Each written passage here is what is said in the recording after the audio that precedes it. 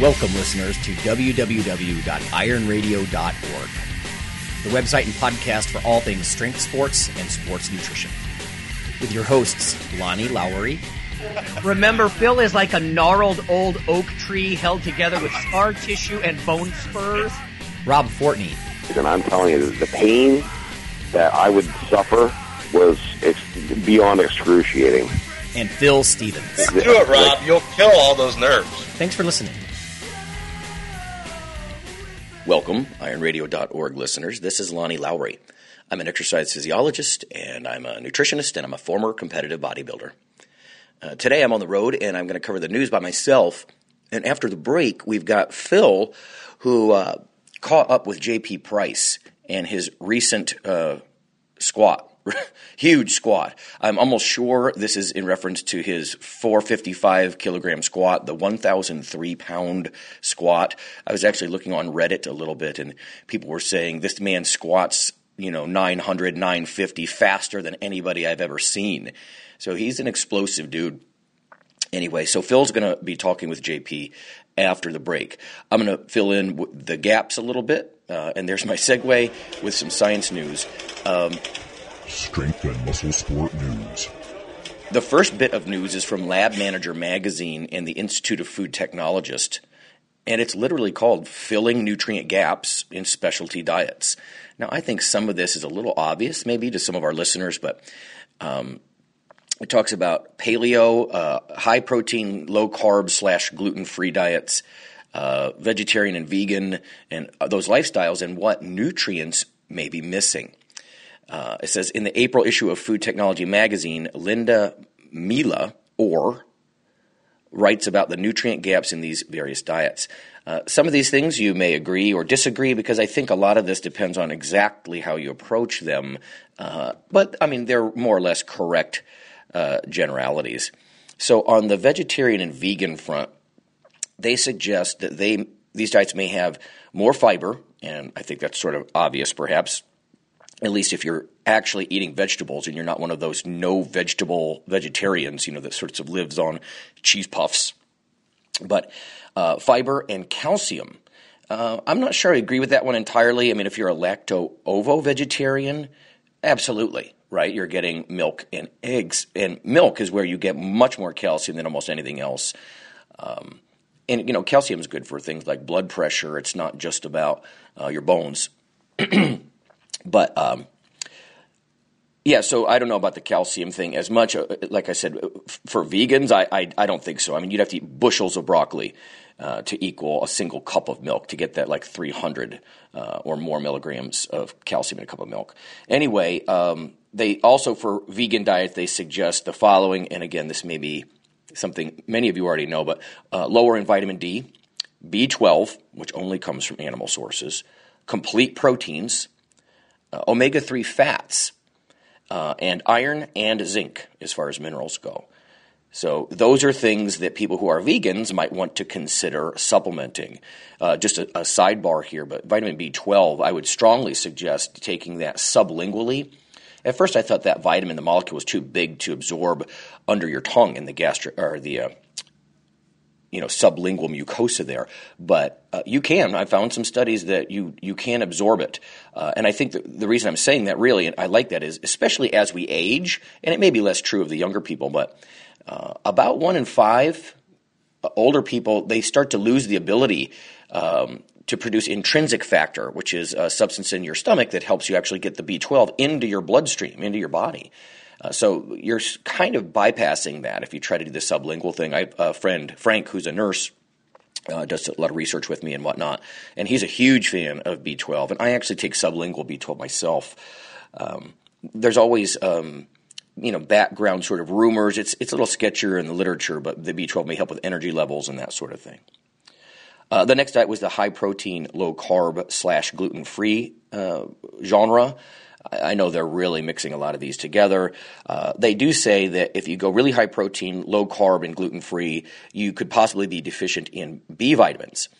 And I certainly believe that. A lot of consumers aren't familiar with the enrichment laws that we have in the U.S. If you're eating grain products, they have vitamins and minerals sort of snuck in there. I mean, not literally snuck, but they're put in there. We have enrichment laws where the grains have B vitamins added and iron and that sort of thing. So if you're not eating any of that, you might have to think about where you're getting B vitamins. Now, the truth is a lot of meats, because the meat animals are higher up in the food chain, they're going to be pretty nutrient rich, actually, in a lot of things. But having said that, I could see them saying possibly lower in B vitamin intake and low fiber if you don't know what you're doing.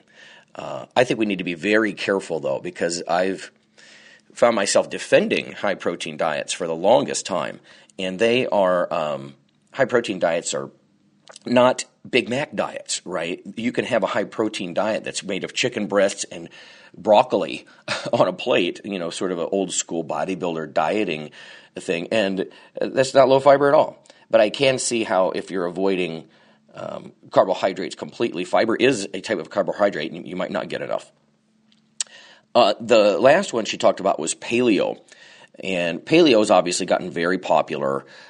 Essentially, it's eating like a caveman. I think many of us know this. Lean meats, seafood, nuts, fruits, veg, healthful oils even. But it excludes grains, perhaps obviously, but even legumes and dairy. And those are two things that most nutritionists would not really like you to avoid. So possible things that you might be missing with this. It says, nutritionists recommend supplementing with folate, B vitamins, calcium, and vitamin D. Now, again, this is the second time we've seen vitamin D. If you get enough sunshine, right, on your skin, you can make vitamin D. Vitamin D is something your body makes. It's a hormone. It's not just a vitamin. But anyway, they're suggesting those potential things if you go paleo. The folate, other B vitamins, calcium, and D. The next bit of news, as I just march forward here, and this is also from Lab Manager. These guys, they're just a bevy of cool recent findings. This one is called Fatty Diets Lead to Daytime Sleepiness and Poor Sleep. Now, this caught my eye because usually when we talk about daytime sleepiness, we talk about carbohydrate intake, right? You're a little bit carbohydrate intolerant, you get sleepy, food coma sort of thing. But at the University of Adelaide, researchers found that men who consume diets that are high in fat are more likely to feel sleepy during the day and report sleep problems at night. And I'll get to some of those in a minute. So it says, this is the result of the Men, Androgen, Inflammation, Lifestyle, Environment, and Stress study, the MALES study. And again, that also caught my eye because the androgen and the inflammation, those are things that are of interest to me personally. But anyway, it says 1,800 Australian men aged 35 or more had their diet habits recorded over a 12-month period. And this is going to eventually be published in the journal Nutrients.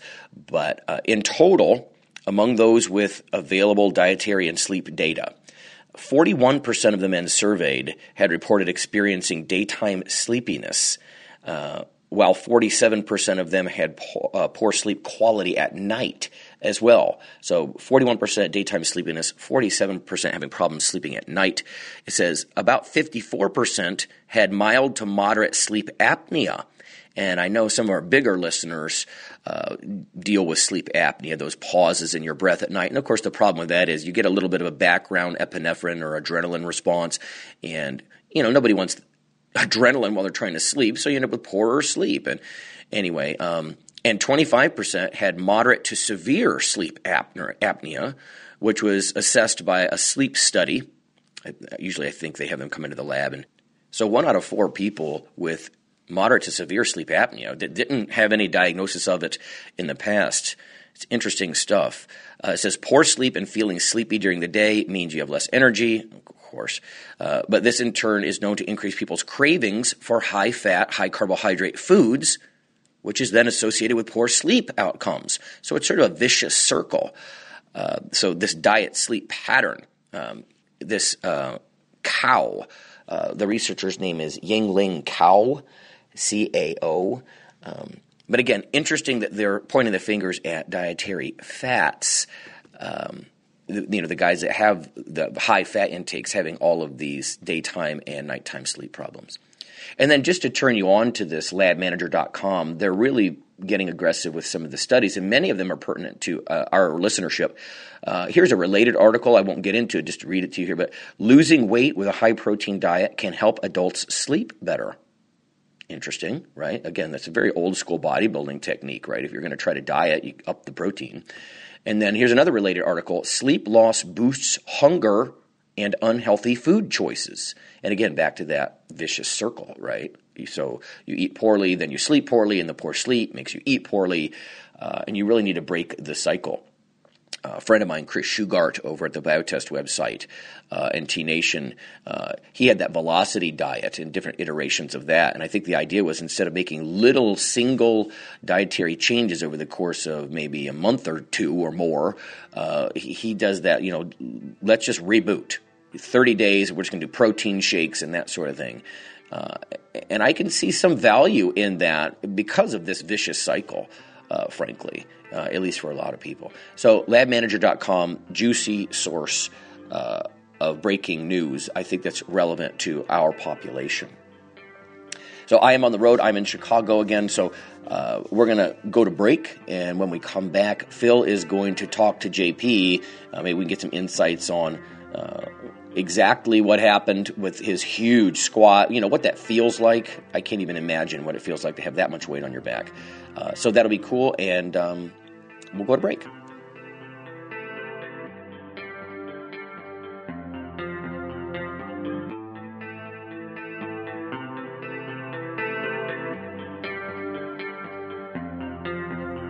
Hey listeners, this is Dr. Lonnie Lowry.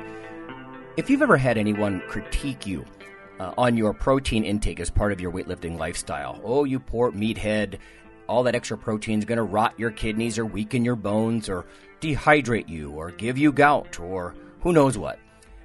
There is a book available. You could simply Google CRC Press and Lowry. And what I've done is reach out to experts all over the world and create a book, a single compendium that you can hold up and say, this is why I consume extra protein. This can be very valuable when you're being quote-unquote educated by various professionals on the topic. There's an enormous amount of literature in this book on the safety, the effectiveness, how protein works in cells, the history of protein and weight trainers, much more. So again, please check out CRC Press and Protein and Lowry. You can just Google that. And I do, full disclosure, I do make a small single-digit royalty on the book. But that's not why I did it. I did it so we can all have something, our particular population, to both defend what we do and to inform our nutrition and our eating. Thanks. Hi, this is Dr. Lonnie Lowry, and on behalf of Phil and Rob, I'd just like to let listeners know that if you love us or you hate us, we'd like you to leave a comment or perhaps vote for us on iTunes. It helps us out quite a bit on the popularity side of things. You can also follow Dr. Lowry, me, on Twitter. It's Lawnman7 on Twitter if you want to do that. We also have a Facebook page, the Iron Radio listeners page. So whether it's leaving a comment or voting for us or following us on Twitter or Facebook, that would be fantastic. Also, occasionally Rob or myself will write an article for another website, and Phil will as well. So lots of ways to interact, follow us in other media, and vote for us and keep things going strong on Iron Radio. Thanks.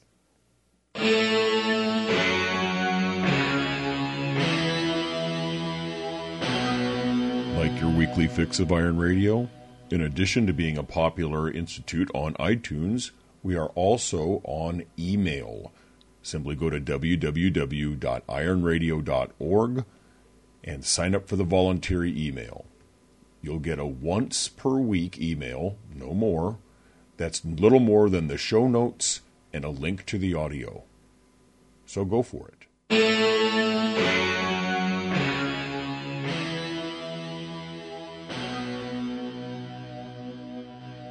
Hi, everybody. This is Phil Stevens. I am a powerlifter, Highland Games athlete. I run Strength Guild, GSUSSF, amongst other things, as you guys know from the 372 times I've said this before, or however many it is. Today, Lonnie's on the road. He's going to add some news in here in a little bit. but we are going to get caught up with JP Price. JP, thanks for joining us. Hey, thanks for having me.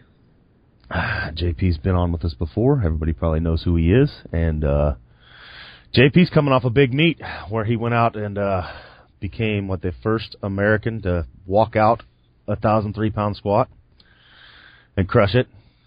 Did it twice. That is true. I had to do it twice. That was after the first one. I was like, all right, well, I'll do that again. It's not going to be. I'd rather it be 10:25 or something, but we'll do it again. Yeah.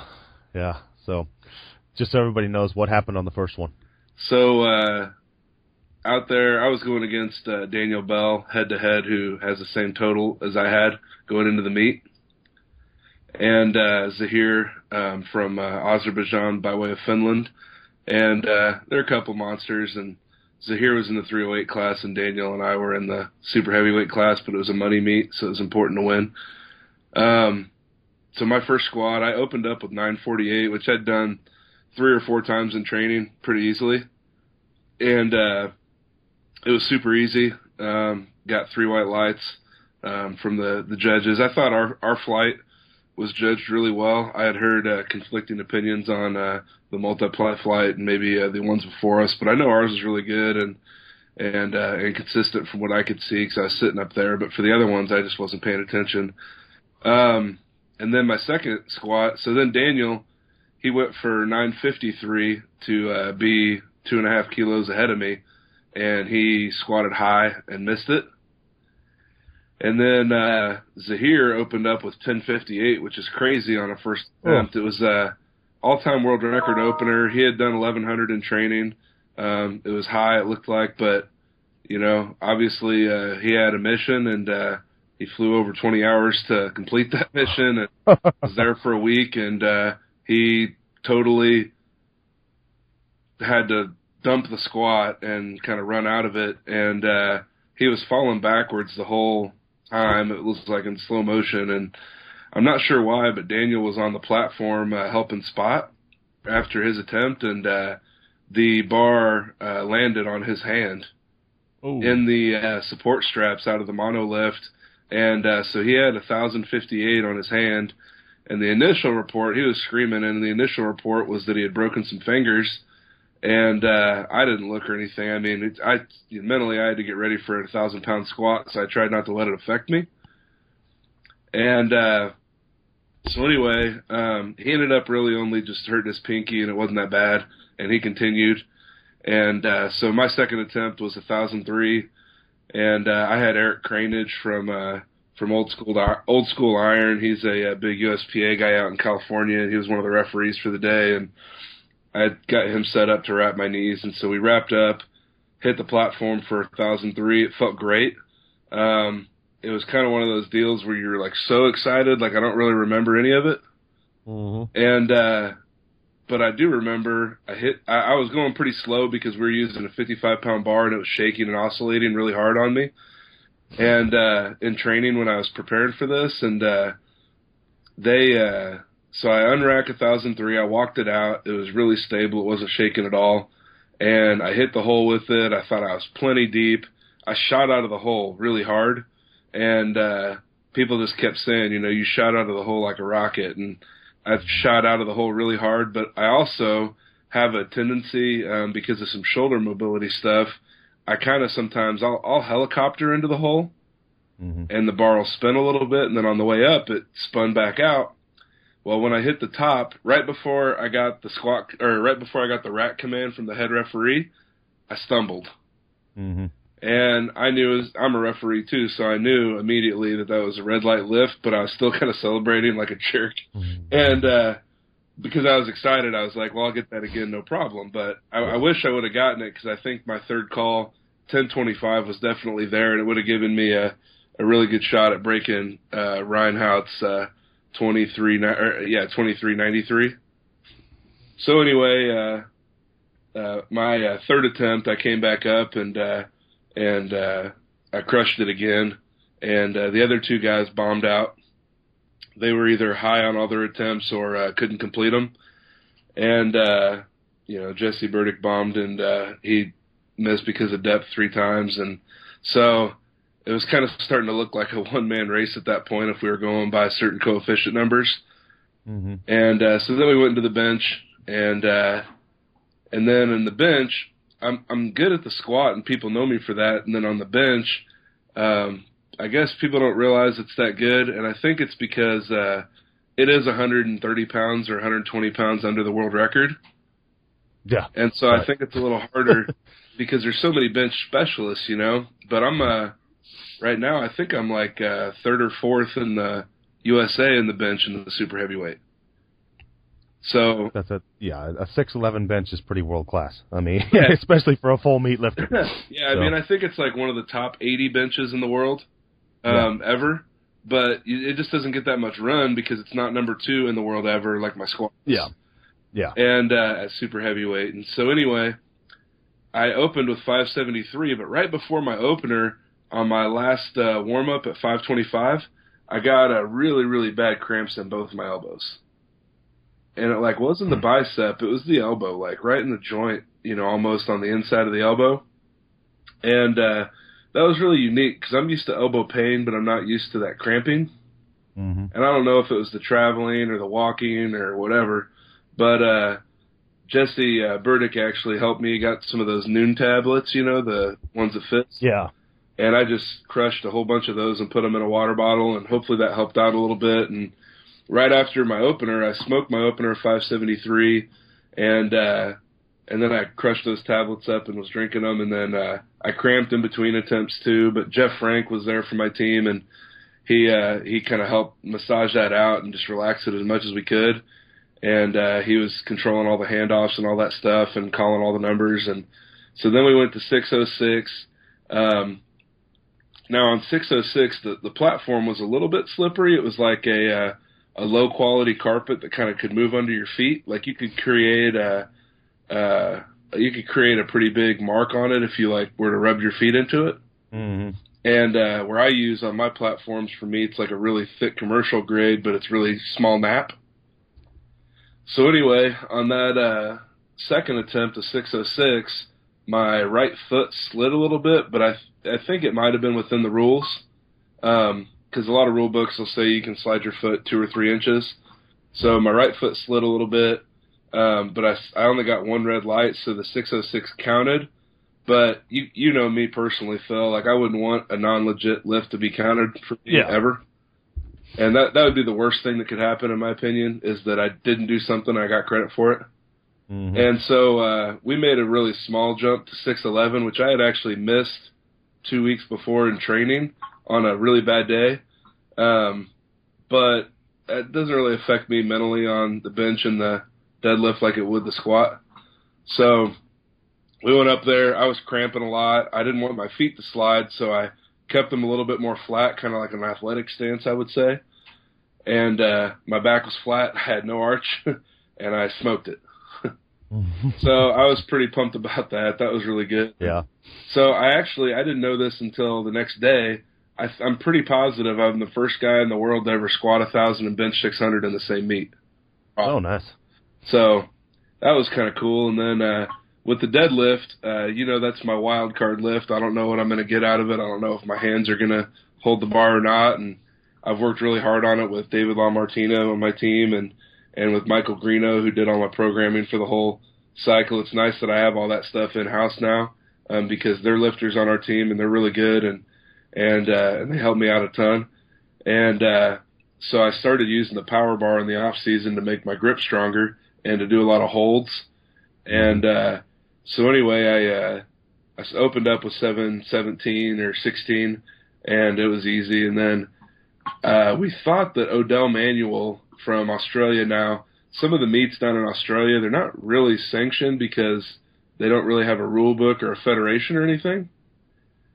And one of the problems with that is that it becomes to not be recognized by Powerlifting Watch. Now, some people think Powerlifting Watch is not important. I personally think that it's our only record books. It is important. Yeah. Unless you want to look into federation records, which is great if you want to set new world records every weekend. So anyway, Odell Manuel had done 1075, but I thought he had only done 1070. So I called my second one 750 or 749 because that would put me 2.5 kilos ahead of 1070. Well, I was wrong.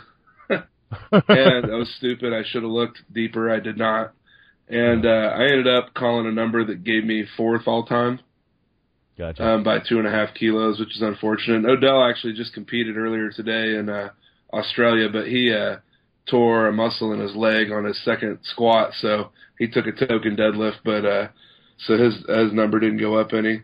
But I ended up doing 750 pretty easy, and then we were like, well, how often do you get a chance to beat Don Reinhardt? And how often do you get a chance to go 2,400? So we called 788 on the third deadlift, and there was really no pressure because I was pretty positive I was going to miss the lift, but I was also so excited I thought I had a chance. Yeah. And it shot up off the floor pretty good, and I thought I missed it just above the knees, but on the video I missed it more like 3 inches from lockout. And it just started rolling out of my left hand, and 788 just wasn't going to go, but I might have had 771 that day. But yeah. I ended up at 2365 or 64, and it was 1,072.5 kilos. And it was a really, really good day for me, and I won $5,000 for winning the meet. Yeah, ain't nothing wrong with that. Yeah, it was really cool. Well, and a 749 deadlift, too, that's a good increase for you from not too long ago. Yeah, so the squat was a 28-pound PR from October. And then the bench was an 11-pound PR, and then the deadlift was a 23-pound PR. So that's pretty consistent for me. And I mean, I don't know if you can keep doing that all the time or not, but it worked out.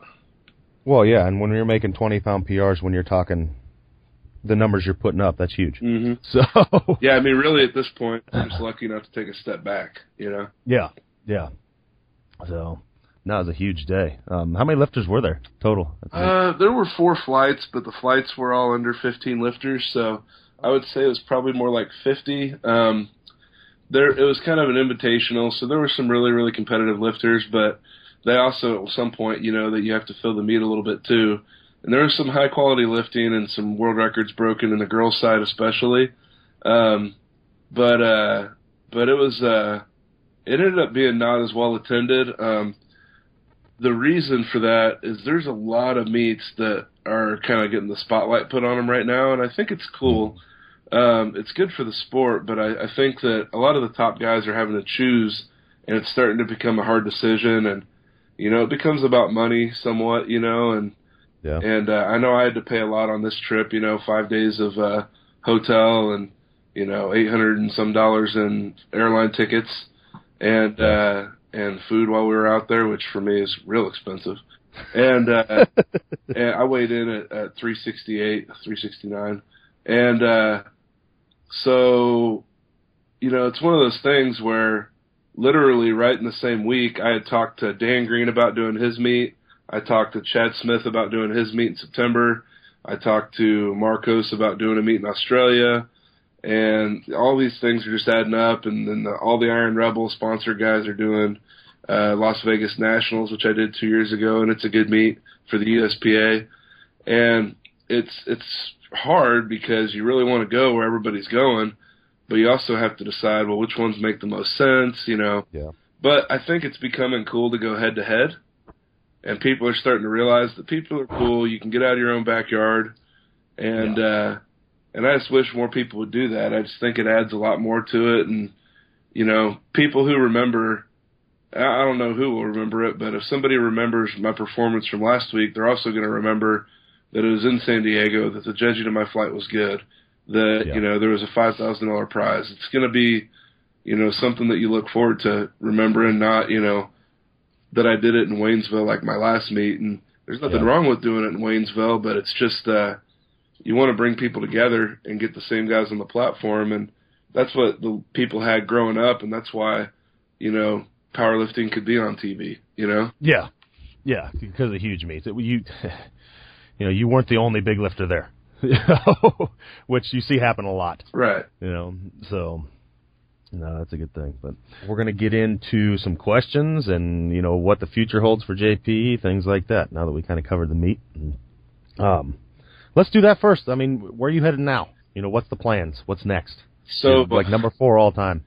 So yeah, so right now I'm ranked 4th all time, and it's difficult because you want to push the numbers, but I've been saying for 2 years that I also want to lose weight, you know, and it's not to say you can't lose weight and be strong, because Zahir and Eric have proven that you can. And but it does make it more difficult. I haven't been the most disciplined in the diet, and it's almost like you got to change what you're doing in order to actually make a real change. And when I first got into this 3.5 years ago, it was wearing reps, you know. Yeah. And I did my first meet and I squatted 650. You know, months later I had tremendous noob gains, and I did your meet and I did 750. And then from there I've just kind of added 25 or 50 every meet, you know. Yeah.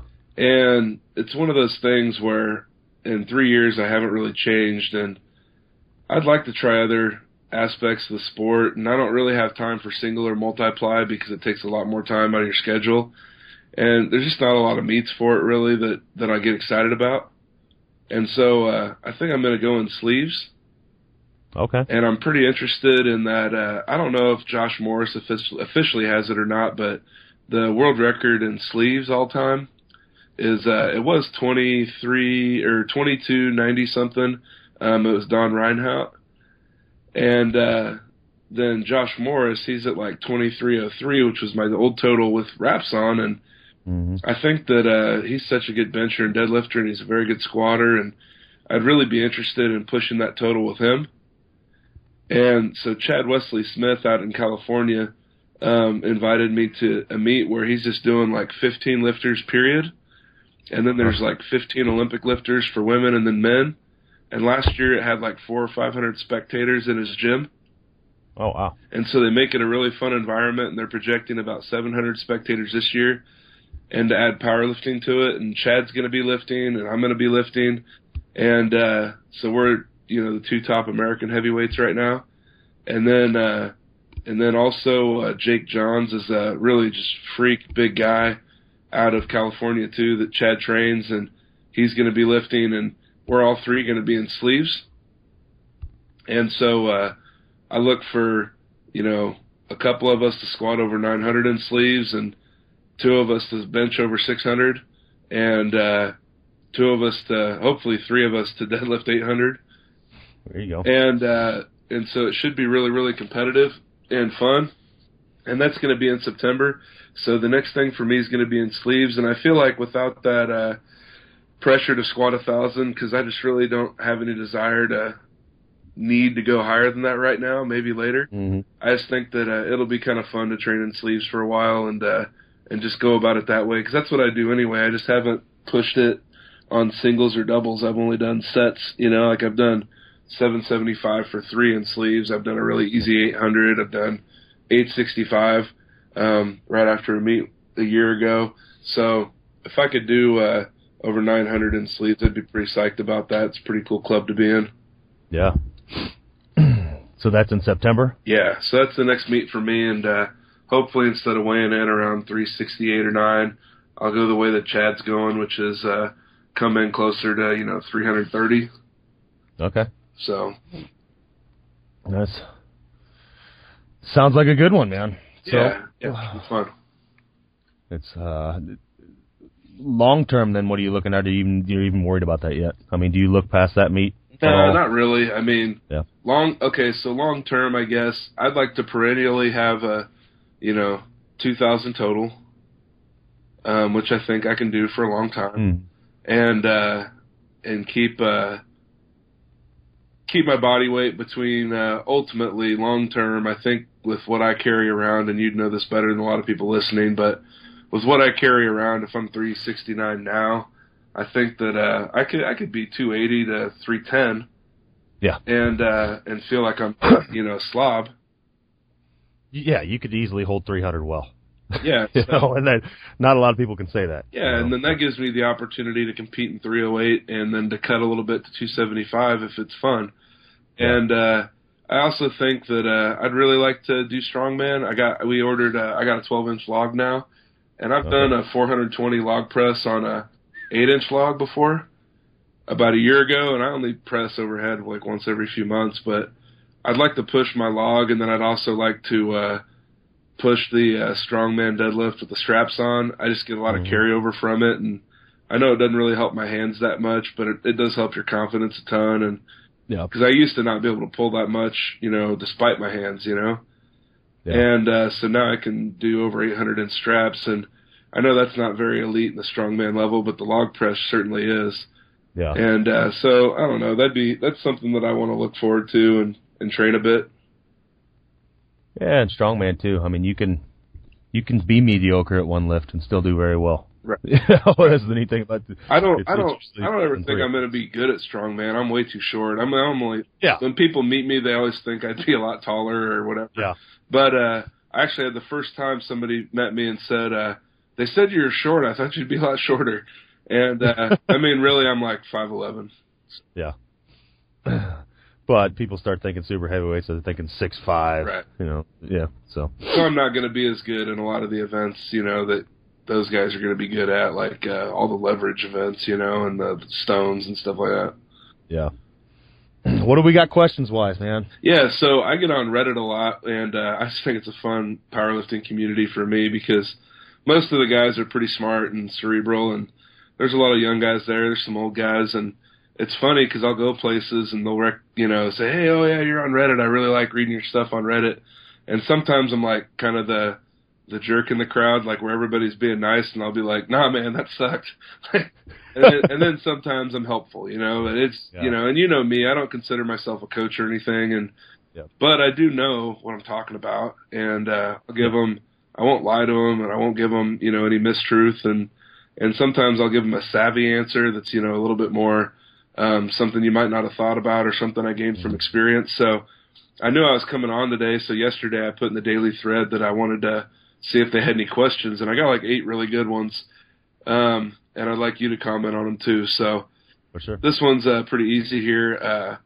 I deadlift a little wider than most, and Markers 920 said wide stance conventional deadlift like Brian Shaw, mobility work for bigger guys, prehab joint work, and then they want to make sure I post a link when this comes out. So when it comes to the wide stance conventional deadlift, I don't go quite as wide as Brian Shaw because I'm not as tall as he is, but it's kind of a funny answer. The reason I go a little wider than I used to is frankly because I need room.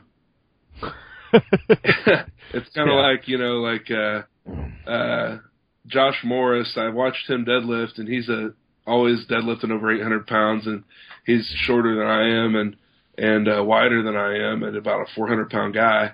And so I started deadlifting a little bit wider, and it really worked out a nice groove for me. I think it's more of a football stance, and at the bottom of the lift, it allows me to get my air a lot better because I just can't get the air at the top and then bend down and get the lift. So, and then I also developed a little bit of a rolling technique where I can really get my butt down and engage my quads because that's my strong part. Yeah. No, I agree. I think that's a lot of the people do that, and they don't realize deadlift is one of those lifts where extra body weight just doesn't always help. Right. And it can screw up your setup. The one meet, like I was up there at Burdick's place when I just missed 800, no belt, and I weighed in at like 258 or 260, I don't remember. Then I went to a meet a couple years later, and it was the first one I filled out the 275 class. I was actually about 283 and weighed in at 275, and it was hell getting set up, with that extra 20-some pounds. Right. And so you end up widening the stance, and it also has to do with build. You've got squatters levers, so use them. Right. So one time a couple years ago, when I was skipping a lot of workouts, which I don't do anymore very often, but I was skipping a lot of deadlift workouts because it was the last workout of the week, and I wasn't into it. And people got to understand, all these heavyweights that squat way more than they deadlift. Well, we've squatted since we were playing football in high school, and we usually pick up deadlifting at about 25. So I've deadlifted for 13 years less than I've trained since I was 12. I've deadlifted 13 years less than I've squatted. So the next question he had in there was mobility work for bigger guys and prehab joint work. And to be honest with you, I don't do a whole lot of prehab. I've always been able to, put my knuckles on the floor when I'm standing straight up, and because I'm a caveman, and I've always been able to do that. I've never been able to sit cross-legged or Indian style. I just don't have the hips for it, and that's why I don't do anything sumo ever or a wide squat. I feel like my bands and my legs are just going to snap. I do go to get massages every once in a while. We got a guy on our team, Jeremy, who's a great massage therapist. I go to him, especially like before meets and after meets, just to really, really help me out. And he works on the areas that he knows we need mobility in because he's a lifter too. And then I also, I go to the chiropractor. I go to KC North Spine and Joint up here, and they work with a lot of my teammates, and we do a lot of Graston and a lot of dry needling there. And I feel like those are really, really good, speedy recovery tools that help me recover faster or get movement in when I'm, not in a good position to tax myself or to do it myself. And they get a lot of really good work in, like my elbows and my knees and my lower back, especially. I think a big part of that for you, too, is you spend, there's no question on your squat that you go to depth. You don't spend a lot of time messing around at, trying to just hit parallel. Right. I mean, every day of your training is full range. Yes. So, you don't get overly tight. So, and I think that's a lot of the issues you see in people is, they're spending too much time in limited range of motion moves and things like that, and they get a little tight. But I agree with that. I was warming up at the meet last week, and right when I started, even with the bar, I could hear behind me just the people like, "Oh wow, he gets down there," and then after the meet, it's like somebody would say, I can't remember who said this. It was somebody that was a bigger name person was saying, well, and if you're getting down there with 370, when you're holding 370, what's everybody else's excuse? Yeah. Yep. So the next question, let's see here. I thought this one was interesting, and it's kind of right up my alley and your alley because I think this is something we're really good at. How can normal, everyday lifters enhance the powerlifting community and increase cohesion?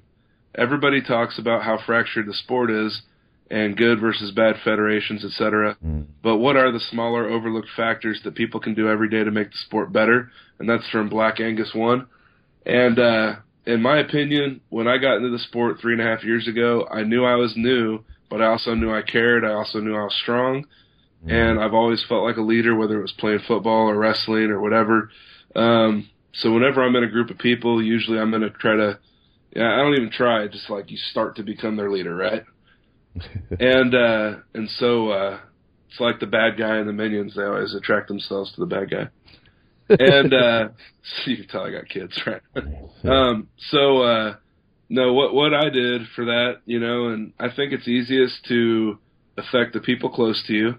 And then hopefully you can reach out a little bit beyond that. Maybe I did that a little bit, squatting 1,000 pounds to depth. But we just set an example in our gym, and everybody follows it. Ben Moore, my training partner, sets an example of how we work in the gym and, how you can do this for a long time and be smart. And then we've got a whole bunch of veteran lifters now that do that. We used to not have a lot of veterans, but we've attracted them over time. And so we started building that community in our gym with our squat depth, for example, with having good discipline. I realized immediately that I needed to get more involved, and we wanted to host meets because we hosted a couple really bad meets that weren't our decision at our gym a couple years ago. Not talking about your deal, but so I decided, okay, well, the strongest one in my area in Missouri, there's 8 or 10 USPA meets a year that are all filled. And it's very strong in this area. So I got mentored by Rodney Wood, the state chair, and he wanted me to become a referee. Well, now, 2 years later, I'm getting 3 of my guys to become officials too. Right? And that starts to permeate the community. Everybody in our gym knows the standards really well because I feel like I'm really good at enforcing them. And so that was one thing that we did. And So when you're in our gym or you think of our gym, I think people think of really clean lifts, really respectable lifters. I think Jeff Frank is one of the most respected multiply lifters for the way that he lifts. I think that, you know, I always say that nobody knows me because I do hokey crap on the internet. They know me because I squat well. Mm-hmm. And I do it to standard, and they don't have to worry about, you know, when they hear it, they're not going to say, well, I need to see the video so I can see if it's crappy or not. Yeah. And I think that's the way that we affect the community in our area. Also, I'm critical online sometimes, and people feel that's negative or positive. If they squat high, they feel like it's negative. If they squat the standard, they think it's positive. You know, I'm big on that, but I think the overall vibe is that I can do that without being a jerk. Yeah. And I think I agree. And I think everybody can, but I just think that you have to have some tact and act like you truly care about people, you know, even if you don't. Yeah. You know, I think in person it's funny because I met all these people I've never met, but I've known all of them online last week, and everybody was super cool in person. Yeah. You know? And that's how you start to break down those barriers where you can talk about squat depth. You can talk about getting out of your federation and into another one to have better competition. And I think that that's really the way forward, is just to be involved and then to branch out. Yeah, and lead by example. I mean, like you said, I mean, you don't, and even online, it's just not blowing smoke up somebody's ass. Mm-hmm. I mean, there's one thing online that I hate worse than almost anything is somebody puts up a video and all you see is, hey, you know, boom, great job, whatever, smoke, you know, they just blow smoke up people's asses. Right. Instead of giving some actual constructive criticism. And we're in a day of age where everything's so PC, it's like, yeah, some people get pissed off at that. But it's like, dude, I'm generally trying to help you. You know, I'm not going to tell you great lift when it sucked. You know, I'm going to tell you what to do and try not to be a dick about it, but I'll be frank.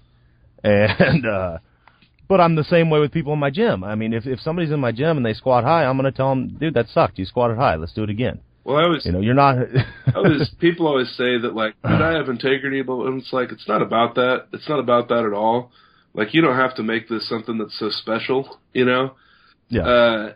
At our gym, when somebody squats high, because it happens, you know, every week, when somebody squats high, they look over at you, you know, whether you're me or one of our other guys or girls, and they just look at them and they say, yeah, that was high. And it's just like telling somebody that they had a booger in their nose, and that it's courtesy. Yeah, exactly. Not a slap in the face. No, it's like, fix it, let's keep doing it. You know? So, on the next set, no big deal. And because of that, when we go to meets, my lifters never bomb, you know? Yeah. I can't remember the last time one of them bombed. Now, knock on wood, they're in meets the next couple weeks, but this guy, Rough Swami, asked, it'd be interesting to know how you trained early on in your lifting career and how that's changed. Did you start with less specific exercises and higher reps? Also, I like hearing the general athletic training background of elite lifters. Well, so growing up, I played football. I wrestled. I played football in college at a small school in Atchison, Kansas, Benedictine, and I started there for a few years. I did well, but I'm a short lineman, so no, you know, that's why the small school thing. You know, no big schools want a short lineman, so I came in. I've always been strong. In high school, I remember my freshman year when I was 14. I'm a young guy for high school. I was 14 my whole freshman year, and I graduated at 17. And my freshman year, I could do like 225 on the bench and 315 on the clean, or 225 on the clean, and we never deadlifted. And then on the squat, I think I did 405. And then my sophomore year, we did weights for 9 months, you know, three days a week. In school, I went from 225 to 315 on the bench and the clean, and my squat went to 530. And we didn't test maxes very often. It was always like 3 or 5 reps or pyramids or whatever. And then in the off season, I was always in the gym doing like bodybuilding stuff. I went to a bodybuilding gym in the area. And then in college, I remember my freshman year, we always got strong in the winter. And I didn't work very hard at it, just like I don't work that hard at it right now. But I didn't work that hard at it, but I was consistent. And I always, you know, did everything they asked me to do. And my freshman year, I squatted 615 and benched 455. And those are still records up there, I think. But I never ever pressed beyond that. And then after college, I trained in a garage gym with one of my professors in the college named Dr. Madden, who probably singly had the most effect on my training life ever. And he was a very disciplined guy. He's got 6 or 7 kids, and would get up and we'd train together at 4:30 in the morning because that's the only time that he had. And we were out in the garage, and sometimes the bars were so cold that it felt like it was ripping your hands apart, and sometimes we set them in front of the kerosene heater and they were so hot that we'd burn our hands. And I thought that was probably the most important time I ever spent in the gym.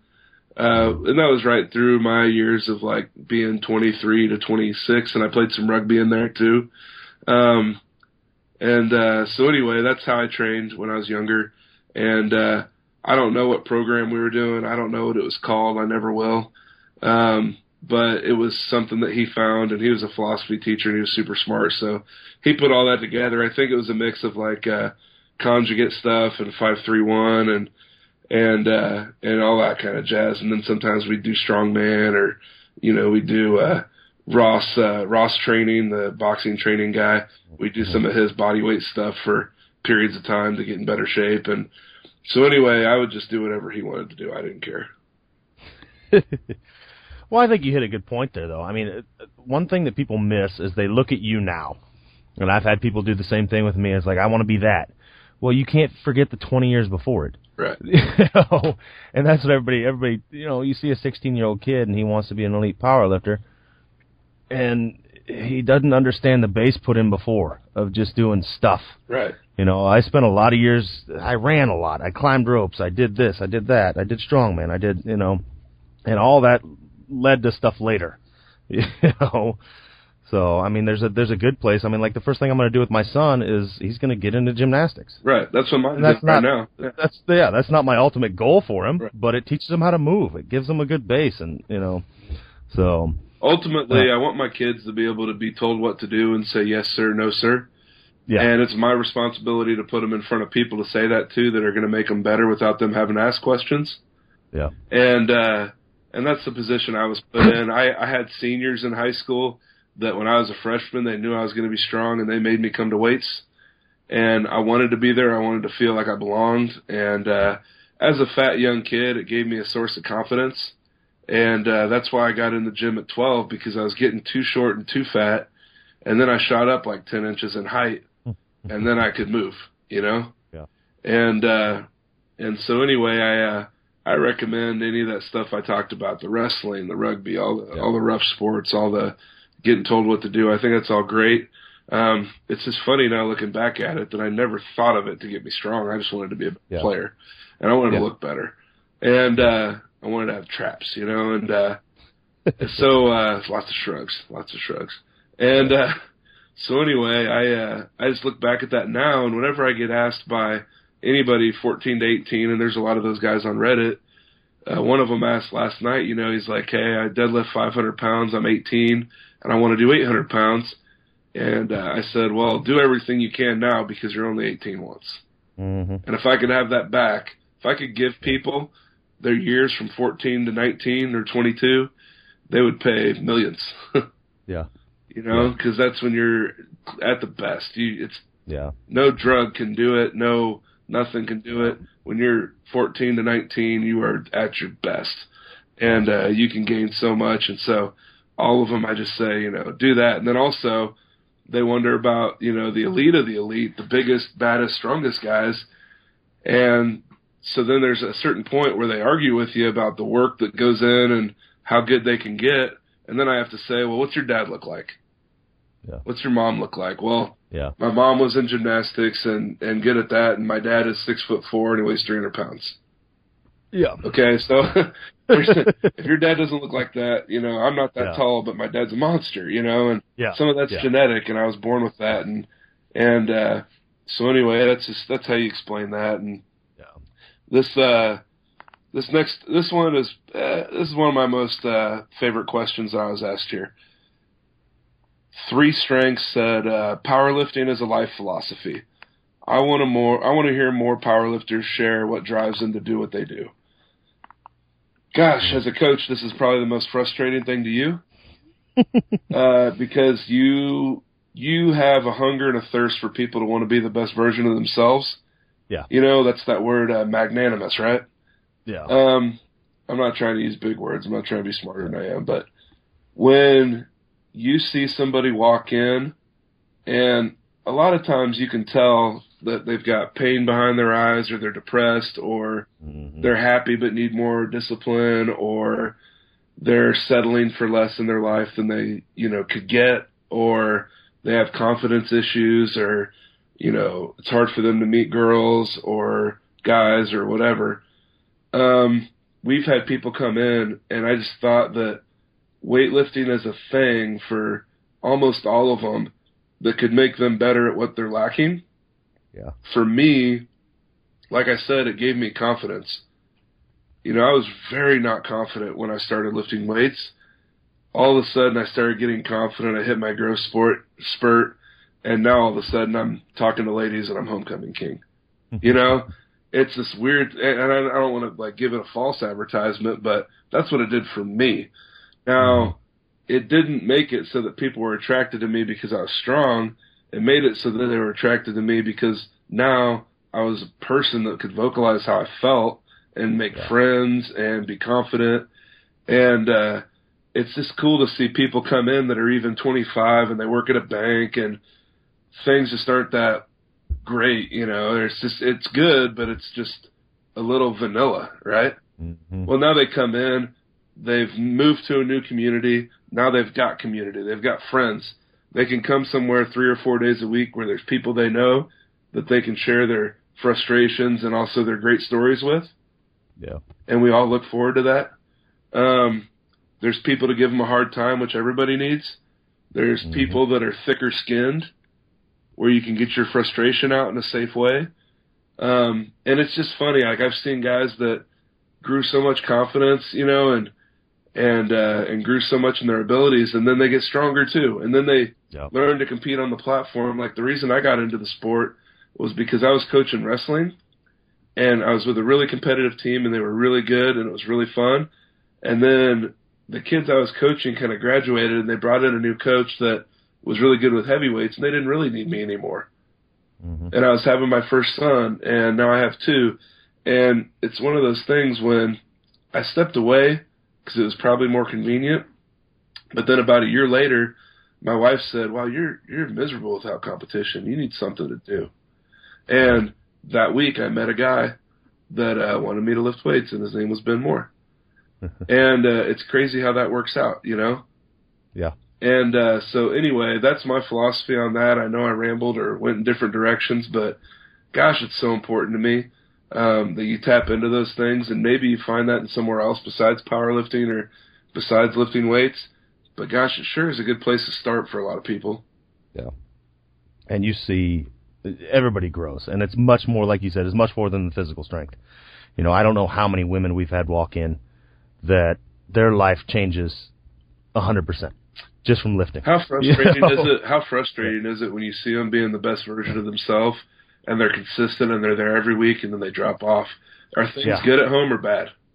Yeah, exactly. They're not. It's and it becomes clear. And so sometimes our lifters get frustrated with me because they think that I'm being a douche or whatever if I call them out on not being around or whatever. I know other things get to being more important, and this is a hobby, but guess what? It makes you better at a lot of other things in your life than just lifting weights. If you can be consistent and show up. Well, especially if you're part of a team. Yeah. You learn to be part of a team, and you're consistent, and it's just, it bleeds into all aspects of your life. Just not just the camaraderie, but the discipline, and you learn a lot under the bar. Yeah. That bleeds into life. Absolutely. And that segues this question from Polly Wally. It was balancing work, family, and being an elite lifter would be super interesting to hear about. Well, you just said it. When you're better at that, you're better at everything else too. And for example, I was looking at all the reports for work this Friday when they came out. And this is the first training cycle where I've ever not missed a workout. And were my results better? Now, the funny thing is my work results were also the best they've ever been. Yeah. I'm up 11% in my sales for the whole year so far.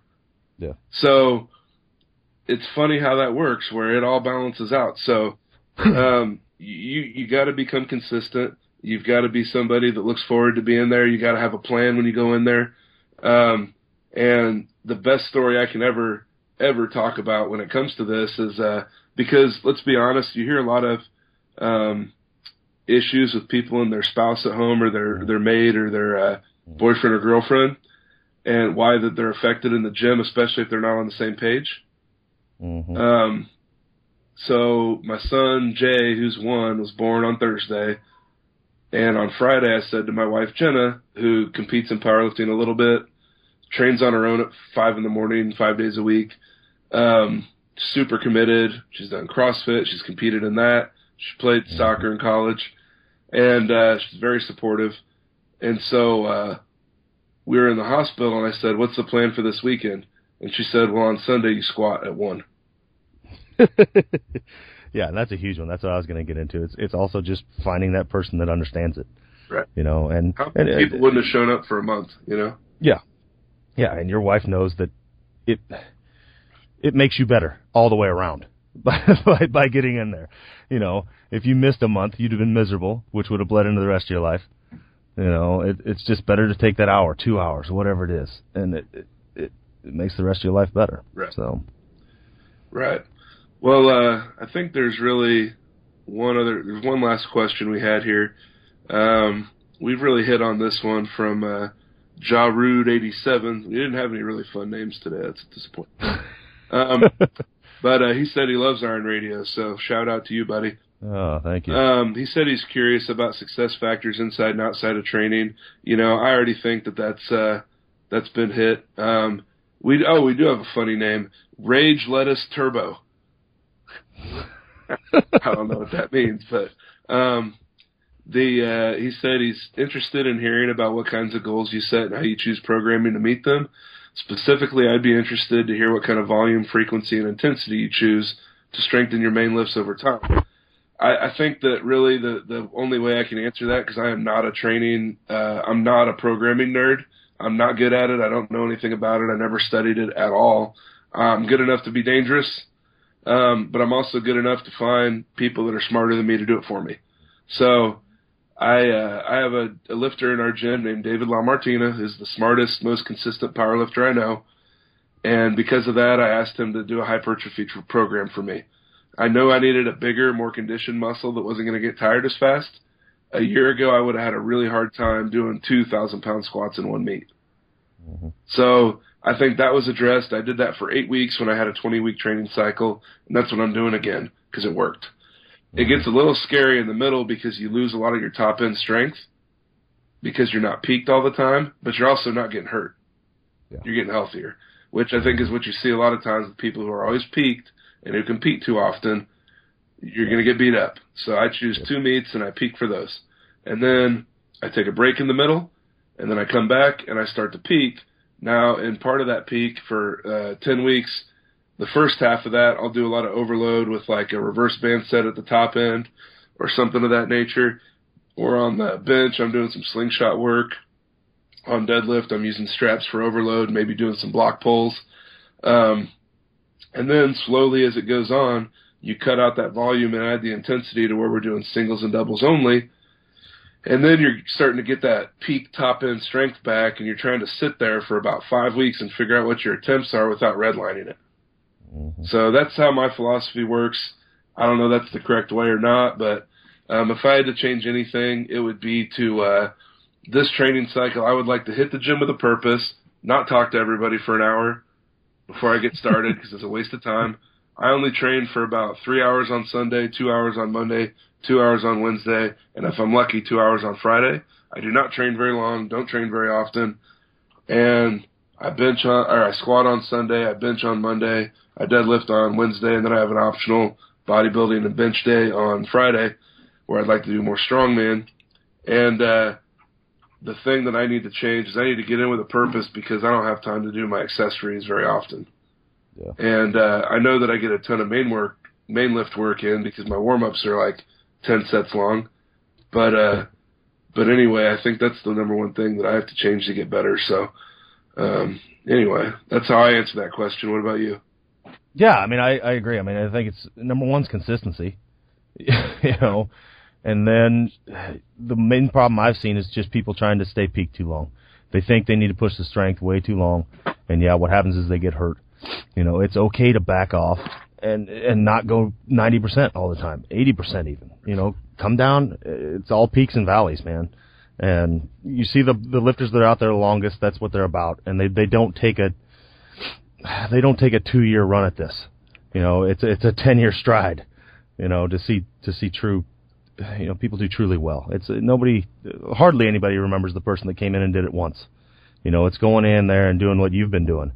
And, over 3 years you can see you started out good. I mean, 750, 800, 850, 900, 1,000, Right. And it's that stuff that gets remembered. It's this guy who's done it for 3, 5, 10 years straight. Mm-hmm. And you're a consistent champion, and so. Well, and so I guess in other ways, I mean, we talked about lifting since I was 12. Well, I didn't get into a meet I'm not saying everybody should wait 16 years to do their first meet, but it worked. Like, you wish you could tell somebody to lift weights for 10 years and then do a meet, but nobody do that. But it worked out. I just didn't know that's why I did it. And then about injuries, he also said, how do you build a total over the course of years, and how do you deal with setbacks like injuries? Well, for me, I don't really get injured. I mean, I've had little things, but one of my best traits as a pretty good lifter is I know when to walk away. Yeah. And I don't ever push it. I don't ever push through pain except a little elbow pain when I'm peaked out. Mm-hmm. But I'm really good at walking away, and I'm pretty good at not putting myself in a spot to get injured or kind of knowing after this much time what hurts me and what doesn't. Yeah. So I think I've been really good at that, and I think that's kept me in the game for a long time. Plus, my training age is super old, Yeah. For how old I am. I'm 31. And so anyway, I think that answers that pretty well. But yeah, for sure. There's also he asked a bunch of questions in here. I guess when you have a name like Rage Lettuce Turbo, you got a lot on your mind. I frequently see you reflecting on the importance of integrity in powerlifting with regards to squat depth and judging, and I really have so much respect for that. I think it would be cool to have such big names as yourself talking about that and spreading the gospel of the good lifts.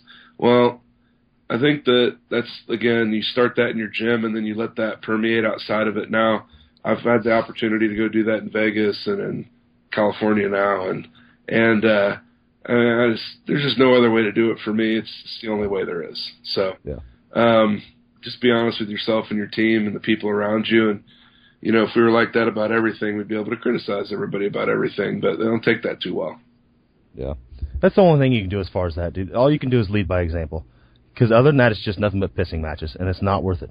There's so much infighting and BS. All you can do is just go out there and do it right yourself, and hope other people see it and they follow your example. Well, and when you see guys like Dan Green and Andrei Milanichev and Kevin Oak and Jeremy Hamilton or really anybody at the top, they travel around, they'll go to different meets, they'll go against anybody, they'll hit standards in any federation, they'll walk out or not, I wish it was to the point where I didn't have to prove a point by walking out. Yeah. Like what if I wanted to do a meet with a mono and I don't want to walk out? Well, I feel like I can't because I'm trying to hold a higher standard. Yeah. And I wish it was to the point where it was just like, no, like, I'll go there and do that, then I want you to come here and do this. But they're not going to come here and do this. Yeah. And it's a little frustrating in a way because it's, I just wasn't raised to be somebody who backed down, like that. And I wasn't a tough kid growing up, but I grew up tough enough to kind of know that there's some things I'm not willing to budge on. Mm-hmm. Yeah. Yep. Well, we'll call it there, man. It was a good show. Thanks, man. Thanks for letting me be on it and share all this. Of course. Yeah, man, I'm psyched. I'm psyched to do something different. I think that it takes some of the pressure off. I get excited by the pressure. I don't really get scared or fearful of it, but it's nice to know, like, I think it's going to feel light when I'm in there trying 900 instead of 1,000, It's a big difference in how the bar bends and moves and all that different stuff, and I think it allows me to put a little bit more pressure on my deadlift too, which is probably good for me. For sure. For sure. Well, we'll catch up with you again, bud. Thanks a lot. All right, thanks, Phil.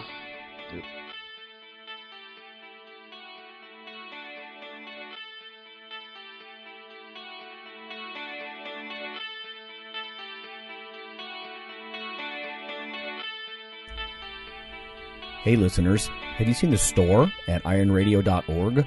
There are 3 halls in the store. One for Phil, one for Fortress, and one for myself, Dr. Lowry. And they're thematic. So you can go into our Halls of Iron store and choose based on your goal. If you need something to learn or read or something nutritional, you can look in my store, Lonnie's store. If you want something about injury prevention or competition, then take a look at Phil's Hall of Iron. And if you want something about motivation or daily training, Fortress's Hall has what you're looking for. There are some fun, heroic descriptors as you browse through the stores. We try to make it a little more fun than the average boring online store. And whether you're a novice lifter or someone more experienced, you can take heart that you're not wasting your time. The things that we put in each Hall of Iron are actually based on our own recommendations. Protein powders that we know to be good, knee sleeves, wraps of some kind, things that Fortress uses in his own training. The stuff you see, you know is good. This way you don't waste time. So check out the Iron Radio store at ironradio.org and let us know what you think on the forums, and certainly you can request products and we will screen them before they go in. So thanks for listening. Iron Radio is accepting donations. If you like what we do, the professors, the scientists, the bodybuilding show promoters, the athletes themselves in powerlifting and bodybuilding, please consider making a donation or maybe buying something from the ironradio.org store. We also are accepting supporting members. So for $4 a month, which is frankly less than the bank sneaks out of your account in fees, you can step up and support a form of sort of public radio for the bodybuilding and powerlifting and strength community. The Iron Radio podcast and all of the audio on ironradio.org is for informational purposes only. If you're interested in starting a diet or exercise program, it's important to check with your physician. Also seek the help of registered dietitians, athletic trainers, and qualified exercise physiologists in order to make the progress that you need.